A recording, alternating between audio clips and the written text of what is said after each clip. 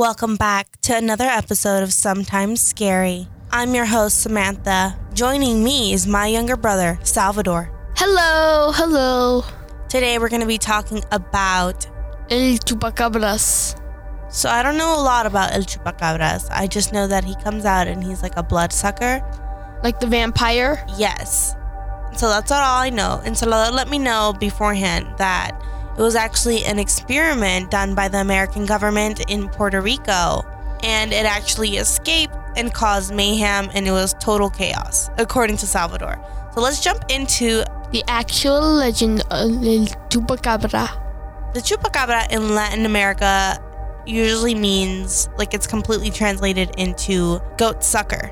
Goat sucker? Yeah, so it's chupa and then cabra. Cabra means goat, and then chupa means to suck. So he is a goat sucker. So let's dive into the history.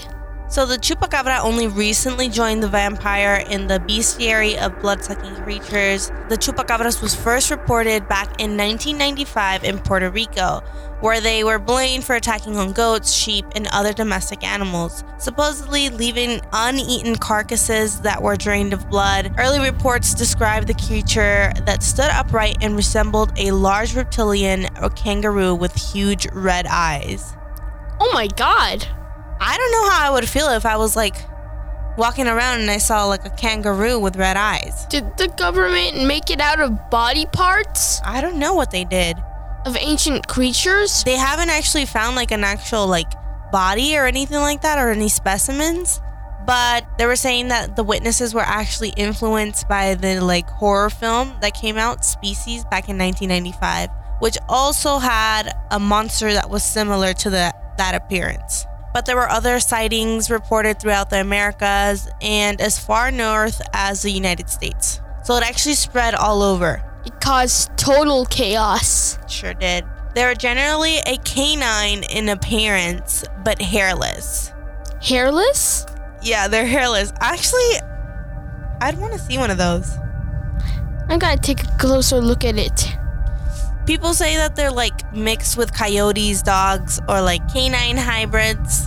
But honestly, I kind of want to see a hairless dog. I feel like that'd be pretty cool, but I don't want to get like attacked by it. You feel me?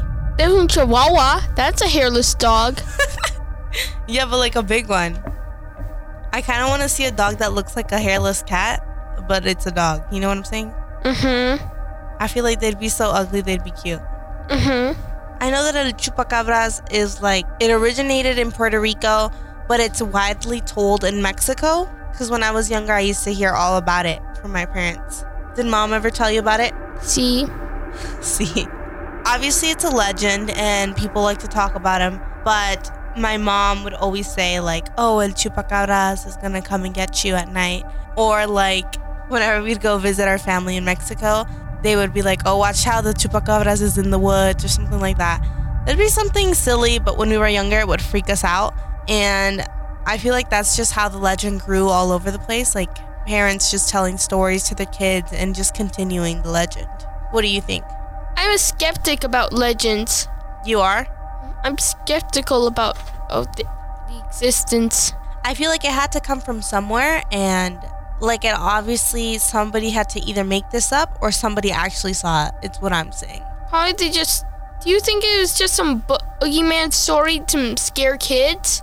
Maybe. I know that's how like our parents and our family uses it as. Like I've never heard like an actual chupacabra sighting in Mexico or anything like that.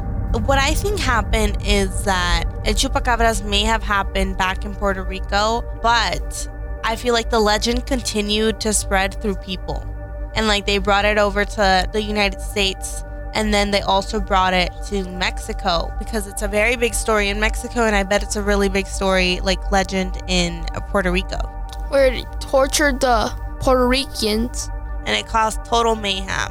I mean, this chupacabra story is pretty recent and happened back in 1995, which is only, 26 years away? Which is not that far away. I think he's pretty recent compared to other, like, legends. Yeah. So if they're saying that the United States government created this, it wouldn't be so hard to believe. Like, you're gonna be a skeptic? Yeah. Okay. One more thing.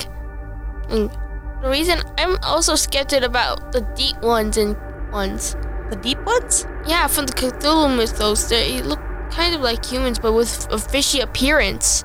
I've never heard of them. I'm gonna have to look into them. Look up the Cthulhu mythos. I will. The locations? Well, that's all. Beware of what lives in the woods of Puerto Rico. It can suck your blood. That's all the time we have for today. Thank you for tuning in to Sometimes Scary. I've been your host, Samantha, and Salvador. Goodbye. We'll see you guys next week.